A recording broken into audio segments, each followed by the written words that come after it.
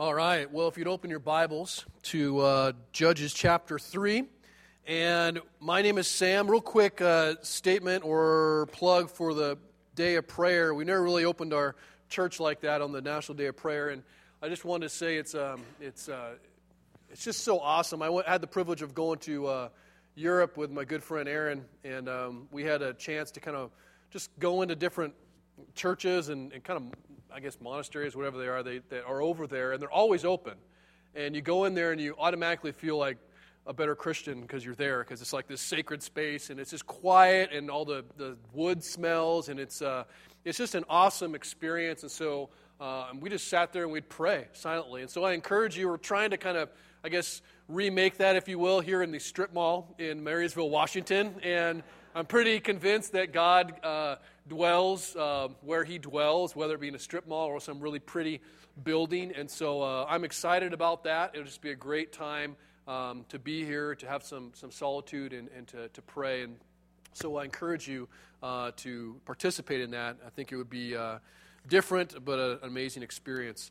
We are in Judges, again, chapter 3, and we are going, as Chris said, through one entire verse because we hit every single verse, and so today is just one verse, and you're like, how could you ever get a sermon out of one verse? And like, well, just like this. Here we go. Judges 3:31, and this is what it says.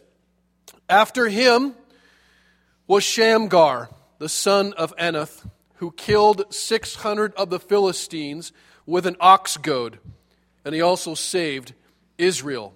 And all God's people said, this is God's word. So the after him he's talking about is Ehud. Last week we spoke about Ehud, and it was a very saucy sermon, if you will, but not as saucy as it could have been. I tried to keep it a little bit of a PG-13 or lower level, which left some people leaving there going, did he just say what I think he said? Did he actually, is that what wait, yes. And so I put a couple blogs up on Road Life to read about what actually the unrated version was of that. But what it did was give us a picture of some pretty crazy, dark, delightfully dark, disturbing story with a hero that was shady at best. And I think along with Ehud and many of the other judges you're going to see, we see that most of God's kind of heroes in Scripture don't really fit the cultural stereotypes of what we would deem heroic, like the superheroes we see, like the League of Justice type of superheroes, right? None of them wear capes. None of them have mutant powers. None of them have the superhero stance where they stand there and monologue about how they're going to save the world and those kinds of things. Most of the heroes that we see God using are not strong, they're not fast, they're not even moral half the time, and they're definitely not superhuman. What we see, if you go from Genesis to Revelation and just kind of look at the people that God employs for His purposes, they're mostly weak, mostly pretty fleshly, and mostly screwed up, normal, everyday humans. And that should be encouraging to us. It's encouraging to me. God, for whatever reason, has decided that the plan for redemption, the plan for redeeming His people and His world, because I believe all of creation is being and has been redeemed, would be accomplished through sinful men and women. That's the means, as crazy as that is, that He has decided to use. Now, so we see time and time again God using the foolish to confound the wise, God using the weak to defeat the strong, God using the ordinary to do things that are extraordinary. And that truth or that repetition of God doing that over and over again should remind us or get us to a place where we see that there actually is only one hero in the entire story, and that is God. Every story, God is the hero, although we want to make much of the Joshuas and the Moseses. They are never the heroes. God is the hero, and He uses these broken people to almost prove that time and time again. So we have this motley crew of people, of nobodies, that by His power He kind of makes into somebodies. Now, it's almost as if, and I don't remember, everyone knows the stories or the experience perhaps of in elementary school where you're picking teams. Who's going to be the captain? And I always was like, I want to be the captain, because I always didn't want to not be picked, right? So we have this kind of layout of all the kids there, and it seems like as God is the captain or one of the captains, he tends to pick all the people that no one else ever wants. Right? He picks the people that everyone avoids or picks last, the slow kid, the unathletic kid, the one-legged kid, the blind kid, all the people that you go, this kid can't even catch a football because he has no arms, right? This is not the person that I would pick for my team. But God always is, he almost only picks them. Now, some of God's greatest draft picks, I know how disappointing, confusing the draft for the Seahawks might have been this past couple days. I'm with you. However, God is the one, he picks these draft picks that are not even on the charts. They're not even, mentioned. And think about this. Some of his greatest draft picks, a fugitive, boat builders, a shepherd, a religious zealot who was also a murderer, a teenage mom, politicians, prostitutes, adulterers, invalids, criminals, fishermen, and even ancient IRS agents, right? That's who God uses. He employs these people. These are his number one picks. Oh, I can't believe you overlooked that guy. And he takes him, we're like, yeah, you can have him, right? God has a very different perspective, and he accomplishes his mission through the weak, through the weird, and through the wayward at times. Now, I think this is no more true than in the book of Judges, which is probably why so many pastors avoid preaching it. So far, we've seen a coppersmith who was a family man. We've seen a seductive assassin with a homemade sword. And now we have a farmer with a cattle prod, basically.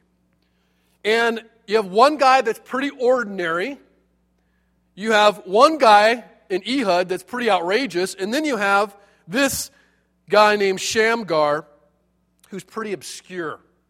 I think he's one of the most obscure, unknown guys in Scripture. And it's not as if you've probably heard too many Sunday school stories about Shamgar, right? You mentioned Shamgar, who? Who is this? Which I think is an awesome name. If we ever have another son, I think I'm going to go with Shamgar because it just sounds cool. But this guy has 2 whole verses. I've read one. 2 whole verses and 45 words in Scripture. And that's it. And yet he's one of the 12. He's one of the 12 judges that are in the book of Judges. And these verses, these 2 verses, provide absolutely no information that is helpful other than what he did. It gives no information about his birth, no information about his childhood or who his parents were, no information about his family lineage, no information about his education, about his career, about any decisions, good or bad, he's made up to this point. We have no idea who he is, and we really never learn who he is. Even if you look back in the rabbinical history, they haven't a clue either. It is not clear what tribe he comes from, though because they've tried to match each judge with a tribe, they've assumed he comes from Simeon, who was in the midst of Judah. And no one knows exactly where he lives. No one knows even how he saves Israel exactly. They see him do this kind of amazing thing that we'll talk about, but the guy is memorialized for what measures pretty high on the awesome scale, right? Dude, that's pretty rad, what you did there. But it's not as if people go, oh yeah, Shamgar. I remember him. No one even knows who he is. And it doesn't help that the one verse about him is squeezed in between the 2 of most amazing or colorful stories in the book of Judges. Ehud, which we heard last week, and then Deborah, which we'll hear the second week, and that one's saucier. PG-13, close to R saucy. Great one to be preaching when the ladies are not here at the women's retreat. Okay? Now, Shamgar, if you look at his name, Shamgar, they said, is the son of Anath, and his name, his surname at least, is foreign. So it's possible that Shamgar, and most likely that he wasn't even an Israelite, that he was actually a Hittite because his surname is connected with Anet, who's the Canaanite fertility goddess. Okay, now, the name Shamgar, the Hebrew name, though, Shamgar, means name of a stranger. So in other words, he's a member of the other team. Like we have God's team and the other team, it seems like he's a member of the other team, never even expected to be faithful. He's a nobody. He's a stranger. He's an unknown. He may not even be an Israelite. And Scripture not only hides exactly who Shamgar is, but we know nothing about Israel's disobedience, right? The cycle has always been Israel did wrong and what was not right in God's eyes, and then God raises up an oppressor. We don't know who the oppressor is. At least it doesn't tell us directly. And we don't know even if God raised up Shamgar directly, because it doesn't say that. So we know nothing about this guy. It's most likely, if you look into chapter 4, in verse 1 of chapter 4, it records Ehud's death. That was the guy we preached on last week, and you have Shamgar right in the middle. So it's likely that he was fighting, because a lot of these are actually contemporaries. They happen at the same time in different locations. It's most likely that Shamgar was probably maybe facing the similar or same oppression that Ehud was, just in a different place. And while Ehud, the lefty, was taking care of Hefty, you've got Shamgar lobbing heads off with his cattle prod at the same time. Now, if you turn to Judges 5, there's one more verse about Shamgar. And this is the only other verse in the Bible that mentions his name. And it's within the Song of Deborah. And Deborah, there's a song that kind of recounts the faithfulness of God and everything that's happened up until this point. And in verse 6, it gives us some insight into maybe the time period or the location, wherever it was, that Shamgar is living in and what the environment was like. And it says, in the days of Shamgar, son of Anath, in the days of Jael, the highways were abandoned and the travelers kept to the byways. So, if we just take what that says, apparently the days of Shamgar were really dangerous. The highways where everyone would mainly travel were so full of plunderers and robbers that they were abandoned, and travelers stuck to the back roads just to be safe. And if you think about that kind of environment, most likely trade had come to a halt, at least trade that wasn't protected by lots of soldiers, which would be the oppressors were only able to do that. The black market was probably flourishing, and you are stuck in a community or a nation where they are worshiping money and sex, and that's driving most of their decision-making. So pretty bad time. Most men are doing, as the Bible says time and time again, what's right in their own eyes, and there is therefore little law enforcement and little judicial appeal or protection for anyone. And historically, it would be common then for little tribes or I guess groups of 10 to 20 soldiers, Canaanite, would go and make raids across the countryside because nothing would stop them and they were the ones in charge. So they would go to farms or wherever, little towns that couldn't be protected. They had no appeal, and they would just go and pillage whatever they wanted. Now, after years of oppression, if you think about this, if it's the same time as the Moabite oppression that Ehud encounters, if that's the same time, Israel then for a very long time has been under oppression. And they have probably in that time very little experience with battle. They have forgotten how to fight. They don't know how to fight. That's one of the reasons that God in the beginning says, hey, I'm going to raise these oppressors up so they learn to fight again. So these guys really don't know how to fight. They've forgotten. They have no battle experience.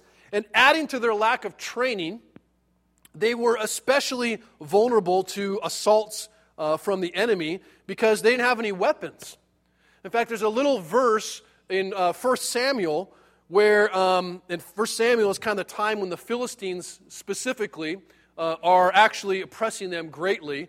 And the Philistines, it says this, basically, that the Philistines were preventing Israel from learning how to make weapons. And the verse says, now there was no blacksmith to be found throughout all the land of Israel, for the Philistines said, lest the Hebrews make themselves swords or spears. So you got a people that have no judicial appeal, no protection from the authority. They don't even have the ability to make weapons because there's no blacksmiths. Even if they wanted to fight, they couldn't have swords or weapons or anything like that. So this helps you understand maybe why Ehud makes his own sword, because he didn't have any other options. It also makes or helps us understand why Shamgar has to use a ox goad as a weapon. That's all he's got. Now, I don't know how familiar you are with an ox goad. I wasn't. Okay, someone, what's an ox goad? I have no idea. Is that an animal? Okay, an ox goad is a tool, and it was a tool that farmers would use to train young oxen as they plowed the field. Okay, and I was going to get a picture of them, but they kind of have some strange pictures of them, and they're hard to see, so you have to use your imagination. An ox goad is basically a really long wooden pole. It's usually like it can be anywhere from 6 to 10 feet, so think of an 8-foot pole. And in one end, it has a sharpened point, and on the other end, it has a flat, chisel-like blade, and it's a little thicker on that end, a little thinner on the pointy end. So it's this big pole with a nice sharpened point and like a hoe, if you will, on one side.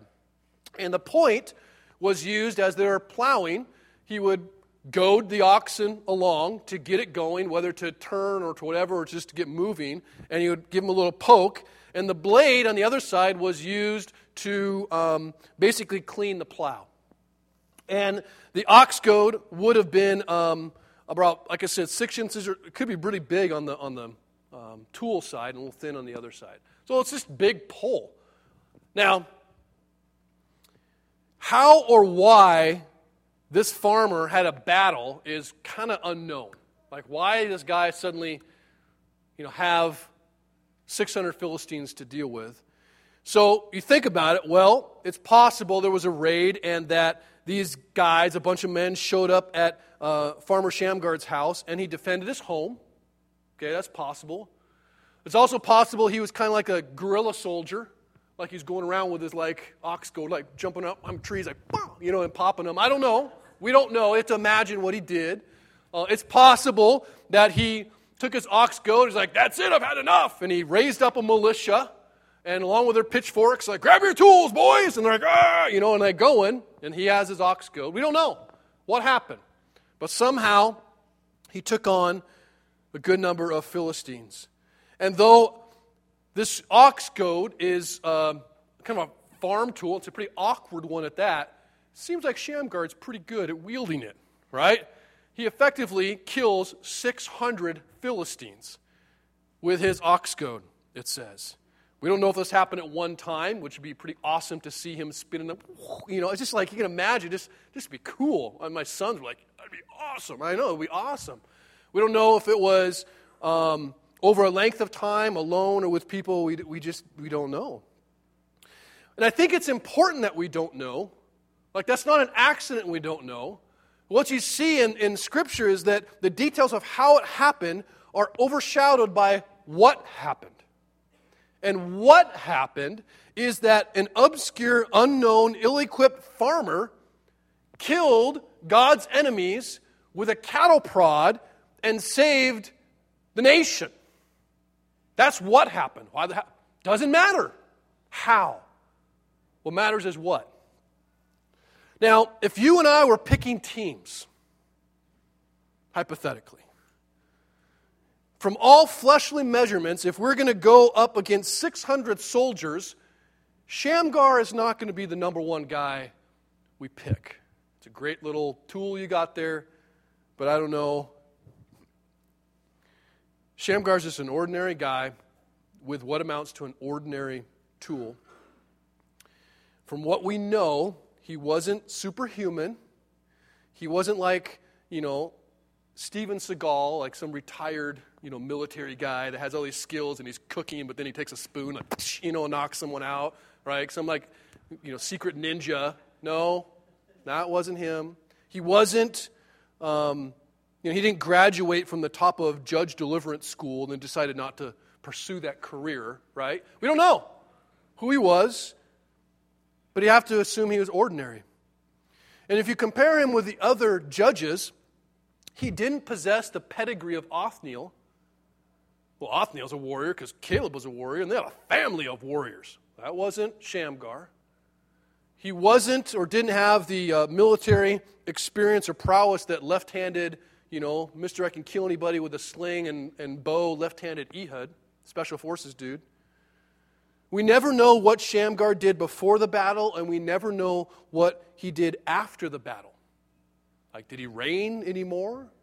It's just like nothing. What we know, and all we know, is that he was in a moment given an opportunity to fight for God, and Shamgar, an unknown farmer, used whatever he had, and he did whatever he could to bring salvation to others. And he did so without guarantee that would happen, which I think is a really important fact to think about. See, our world, and I'll even say that the Christian world, so everywhere, is really reluctant to celebrate the ordinarily faithful. And instead, everybody, believers or not, elevate what we would see as extraordinarily fruitful. That's what we talk about. And although we look at Shamgar, well, he was fruitful. Well, compared to the passage right before where they wipe out 10,000 people, 600 is not really that big a deal, although it's a pretty amazing way to do it. But we like to talk about the guys with the degrees, the guys with the accomplishments, the guys with the numbers of whatever numbers you want to see. And today, especially with our cyber culture, we are constantly hearing about the various conferences and their educated speakers and all the abbreviations after their name, the big movements with their accomplished leaders, the best-selling books and their authors, the sizes of crowds that various speakers or preachers can gather. But here's what you don't hear about. What we don't hear about are the ordinary electricians that go to build beds for orphans in Haiti. And we don't hear about the tree toppers who serve breakfast at shelters in the morning. And we don't write books about the PUD linemen who spend their evenings counseling people. And we don't hear about high school teachers who go start churches. And we don't hear about the Boeing painters who teach classes about planting churches. It's not likely that you'll learn the names of the mom of 3 leading ministries, or even the shopkeepers who are possibly putting themselves in danger of being killed for hosting secret churches in their store basements. You'll hear about those people. You may never hear about those ordinary people. Those are the stories of ordinary, everyday people using who they are and what they have to do whatever they can for God. And much like Shamgar and Moses, who was a fugitive turned shepherd and 80 years old, Peter, who was a rock-hard fisherman, Paul, who was a religious zealot and murderer. These are the people at some point in their life, and I believe it's when Jesus called them, stopped asking the question, perhaps questions of who have I been, or even who am I, and started listening to God saying, this is not about who you are. This is about who I am. And by God's grace, they became, and I believe it's by God's grace, more concerned with their faithfulness than they would ever be about their measurable fruitfulness. Now, Shamgar didn't wait for someone else to affirm him. He didn't wait for someone else to even join him. He didn't wait for someone to pave the way before him. He did not wait for God to give him a guarantee of, this will happen if you do this. He fought with what he had. And what he had was not a weapon at all. It was an ordinary instrument for work. See, even if we get to the point, if you and I get to the point of like, you know what, okay, I'm gonna step out in faith. I'm gonna get out of the boat and I'm gonna go for it, okay? We hesitate a little bit, I think, because in the church culture, I grew up in the church, spent a lot of time, went to a Christian college, and all throughout that time, there's a lot of focus on spiritual gifting. Now, I have no problem with spiritual gifting. It's biblical. It's glorious. It is a grace of God that He gifts us with. Each person who is a believer is given some level of gifting of something. And so people write these books, and they have spiritual gifts tests that people take, and they're supposed to give people a focus about where or how they're designed to serve. But what I often see is that these supposed to be helpful tools are often found to give people justifiable excuses as to why they can't serve or they can't do something. Well, I don't have that gift. That gift doesn't match me. There's no need for what my gifting is. Shamgar didn't have the spiritual gift of like bow staff skills. Okay? That's not on the list if you look in the Bible. This isn't about... Put spiritual gifting on the shelf just for a second.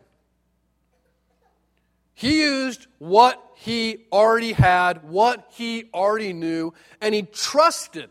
He trusted and believed without guarantee of any level of fruitfulness or success that God could and would redeem it for His glory.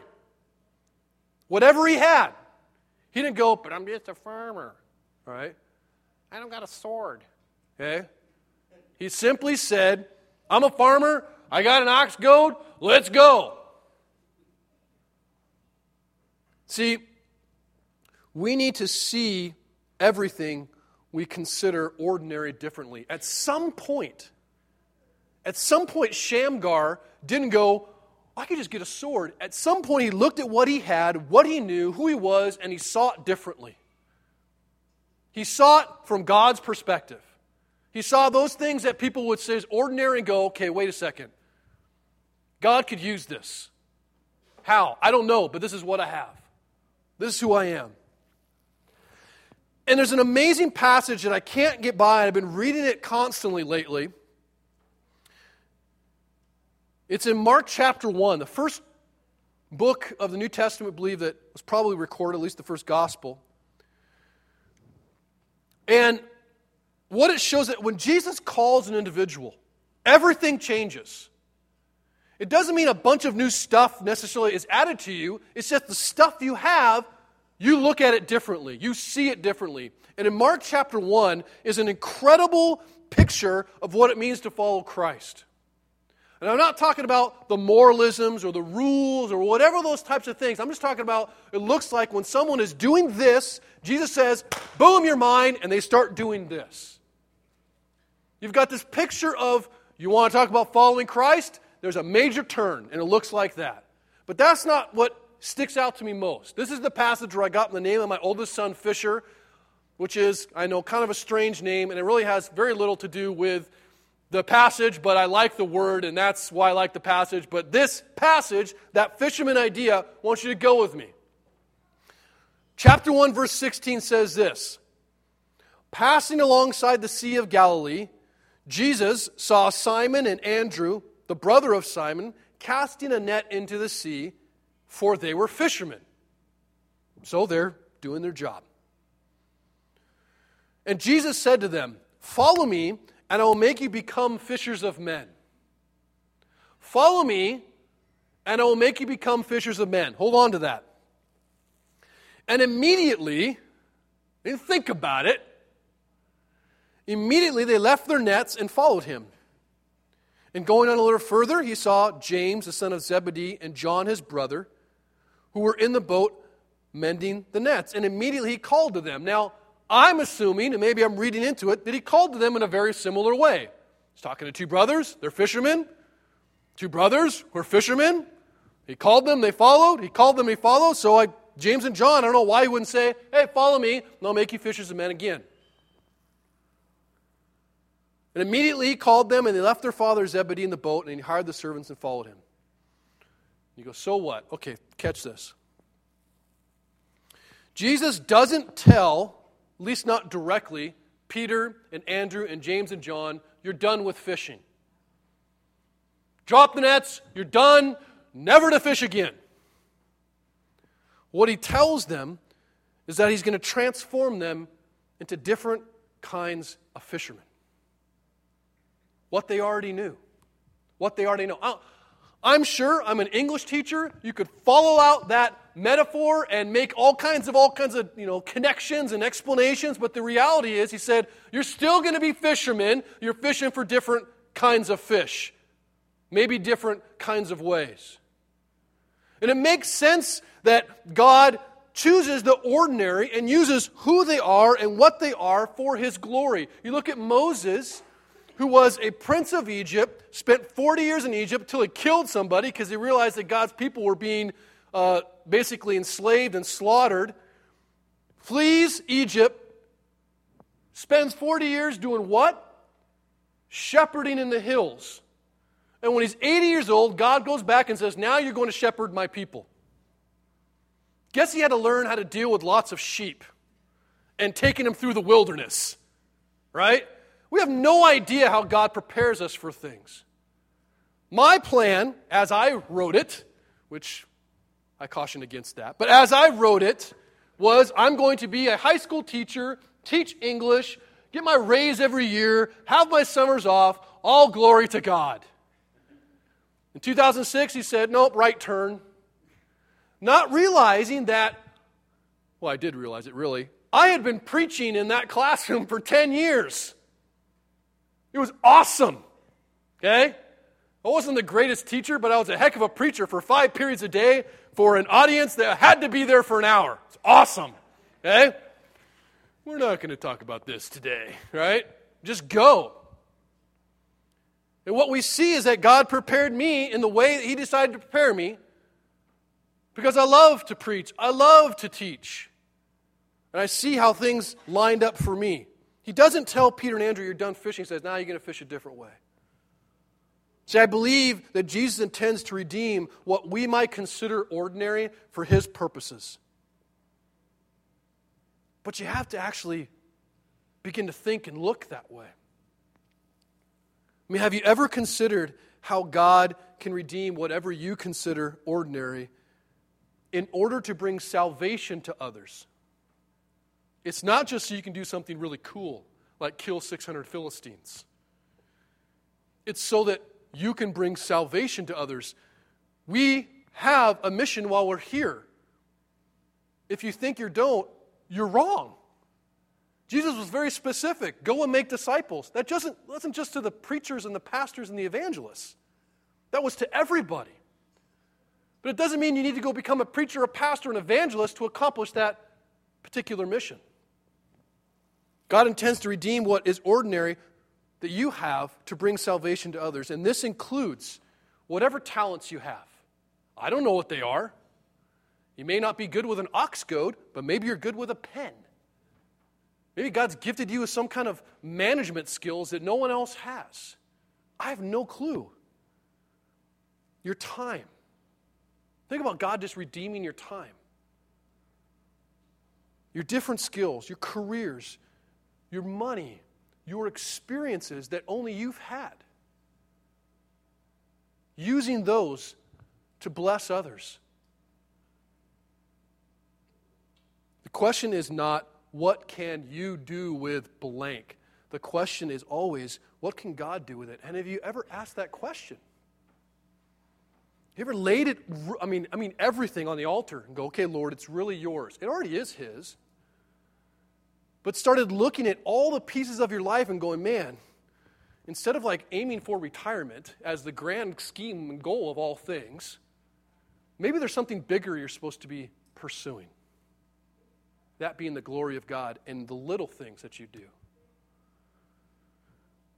We are called to be faithful. We are called to be faithful who we are, what we have, And the funny thing is, we're actually not called to be fruitful. That's kind of strange if you think about it. But I've been sitting on this. God deems what's going to be fruitful or not. And sometimes, this will be really difficult. Our faithfulness has absolutely no measurable fruitfulness we get to see. None. So we like to make the decisions whether we're actually going to pursue God or serve God or be faithful to God if we would, well, I want to know the result.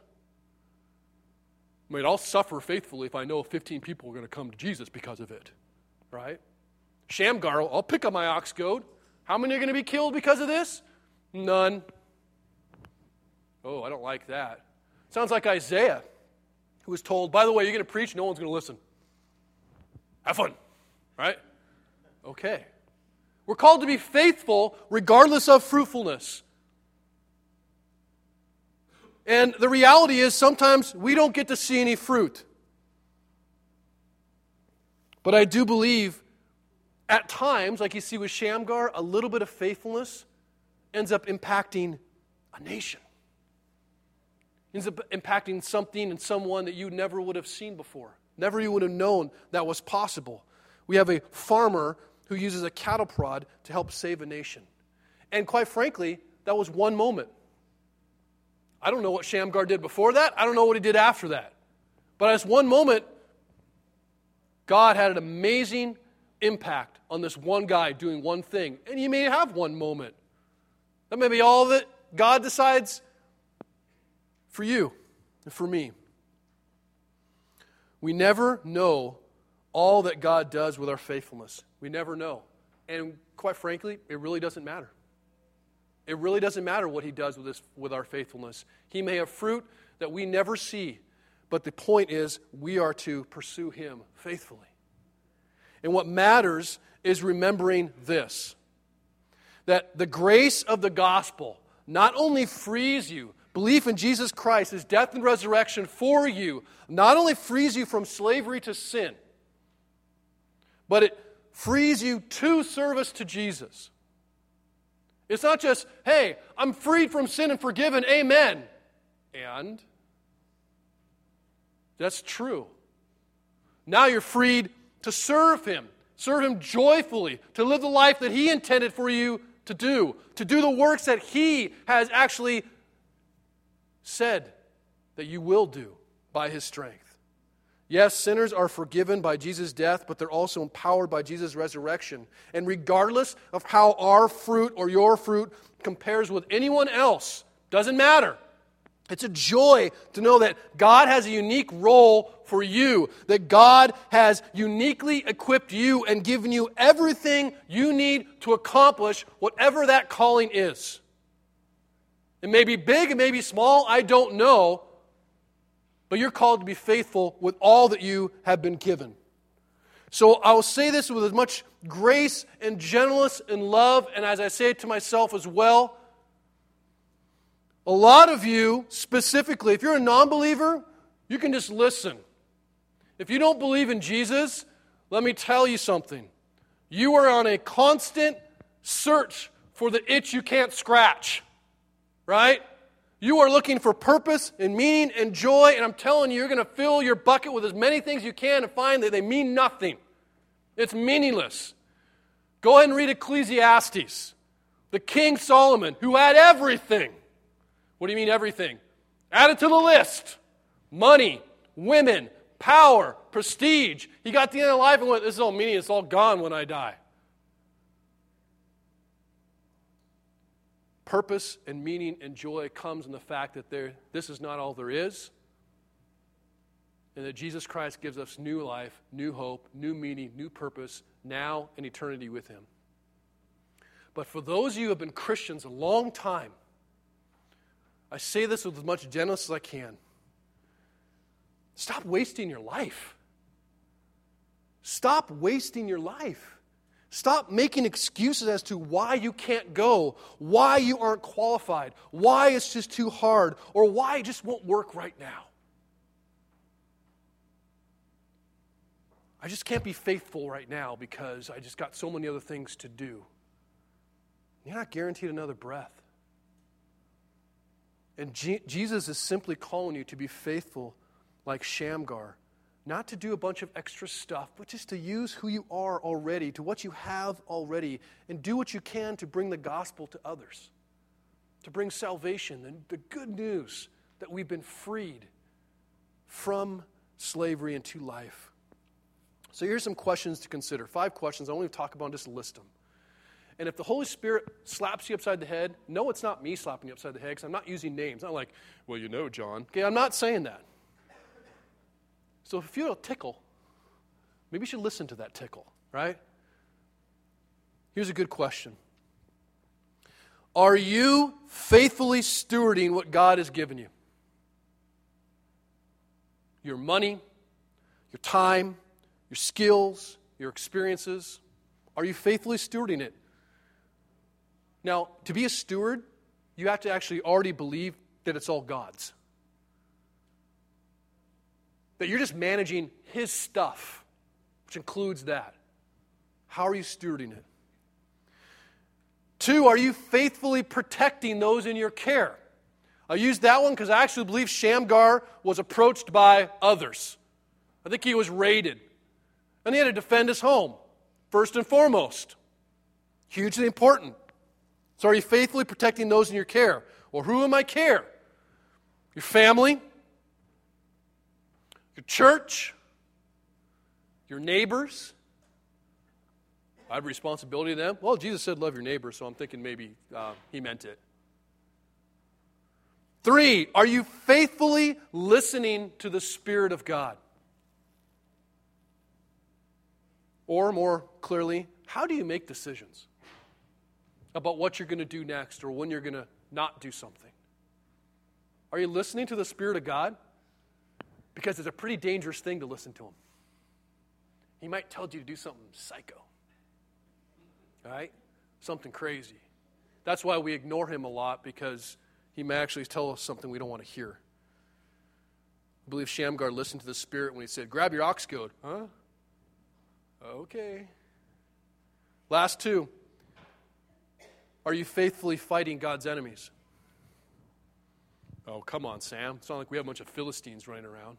Well, I don't know about that. But there's a lot of enemies. Pride's an enemy of God. I actually believe comfort and convenience is an enemy of God. Are you fighting those temptations? And lastly, are you faithfully risking for the gospel? When's the last time you actually took a step of faith that required some risk? That actually, potentially, you might lose something. Shamgar was successful. Hey, fantastic. He knew full well that he could die. When's the last time you risked anything? I'm not saying those moments come, it's a daily thing. I'm going to risk everything for the gospel every day. But there are those moments, those opportunities that you can avoid or you can step into. It takes courage, and all that comes by the grace of God, but risk. When was the last time you risked for the gospel? So I'll close with this. I actually believe that we need a church full of Shamgars. In fact, I was going to make a t-shirt. I never got into it that says, I am Shamgar, right? I think it'd be a great, it's mine. Okay, I'm going to mail it to myself today so no one can take that. That's $1 million maker right there. Let's not upload the sermon until I get that sent off. All right. A church full of Shamgars. What's that? A church full of people trusting that who they are right now and all they have right now can be used for God right now. I don't fully know what that means, but I know that it's not 10 years from now. I know it's now. Shamgars don't wait. They're not hasty, but they don't wait. They don't wait for someone else to step up. They don't wait and make excuses about what they don't have. They don't dwell on where they've been or what they might not be able to accomplish. They ask, why not? They ask, okay, where now? They ask, what's possible? What could we do? And when it seems ridiculous, we're like, why not? I don't know. You're probably on the right track. Because sham guards just take what they have, whatever it is, whatever tools God has given them, and they trust that God is going to supply whatever's not there. God will do it. A church of sham guards is honestly a church not full of people who are able, but a church of people who are just willing. That are just willing. Now, one little caveat that's been really difficult for my personal pride. So here you go. Here's the heart of the pastor. A church of sham guards may be a church of incredibly and deeply faithful people, but it might be a rather obscure, unknown people. And what I mean is that maybe you don't, so I'll just share my own. We all seem to struggle with significance. Like we all want to believe that our life's going to make a difference, that we're going to leave a legacy, right? There's going to be something significant as a monument to my existence. And the question that we all have to ask ourselves, and the question that I have gone through my mind this week more than once, is whether or not I'm okay with one verse. Am I okay with one verse or no verses? Am I okay with insignificance on a comparative level? It doesn't mean that shamgars are never remembered. I mean, we're preaching about them today, ironically. But it means that the shamgars just don't care if they're remembered. They may not be known or remembered by the world or recognized by whoever they feel needs to recognize them, because they have the deep conviction that it's enough that they're known by God. That's enough. My faith is known by God. God knows me. We live for the audience of one. And I think it's important, at least for me, as a pastor, to remember that Jesus only had 3 years of ministry. And on a scale of comparison, we go, geez, that's all? And what he had to give, the ox goat he had, was his life. His death was his tool, which may be what we're asked, some of us, to give. I know I have that. But let us never forget that even before his son Jesus did a second of ministry, a second of anything that we might consider measurable, before he did any of that, God said to him, "This is my son in whom I am well pleased," before he did anything. That's how he sees us, approved and pleased, whether we are measurably faithful or not. Whether we swing the ox goat or not, he still says, I don't care if you swing him once, I'm still well pleased. But hopefully it's a joy to pursue that. So we're going to close our service with communion, and I want to challenge you with something. Communion is remembering and actively participating in what Jesus had done for us to produce faith in us and to redeem us. And I think an interesting thing about communion, it's kind of like singing very familiar songs. Your brain kind of shuts off, and you kind of forget what you're actually saying. You're just kind of in the melody and the rhythm of it.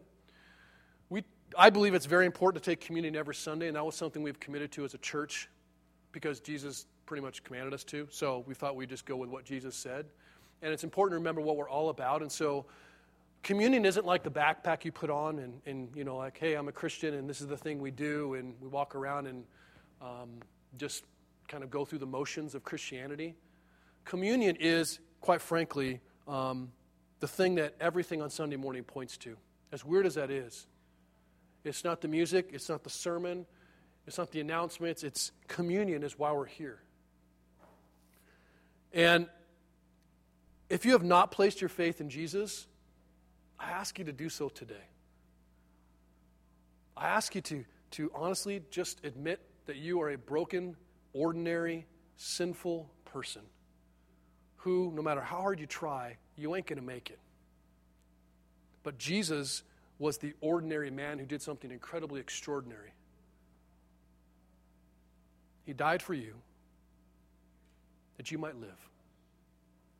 And for those of you who put your faith in Christ, those of you who regularly participate in this meal, let me just tell you, you are no longer ordinary. You're not ordinary. You are a chosen son or daughter of God. You are a chosen citizen of a heavenly kingdom. You are a chosen ambassador with a ministry on mission now. So, you come to this table, you are offering all that you have in response to our Lord having offered everything He had for us. So, when you come to this table, you are making a clear confession to God with us corporately. You are offering up your skills, you're offering up your talents, you're offering up your money, you're offering up your experiences, you're offering up your life in response to Christ offering up to you. And remember this, you don't have to take communion. In fact, the majority of the world is not taking communion today or every Sunday. You are choosing to do this. You are choosing to come up and you are choosing to make a confession. Don't just do it out of routine. Know that as you do that, you are offering your whole life to Him and you are saying, yes, Lord, it's yours. Consider why you are taking communion today. And consider what it says. Because what it's saying is that all the ordinary stuff you think is just, you're offering up to God to do something extraordinary. I don't know what that is, but I know what submission looks like and humility looks like. It looks like Christ. So I pray you'll think about it before you go through the motions again. And you'll think about the songs that we sing. And you think about what you're actually offering to the Lord. Okay?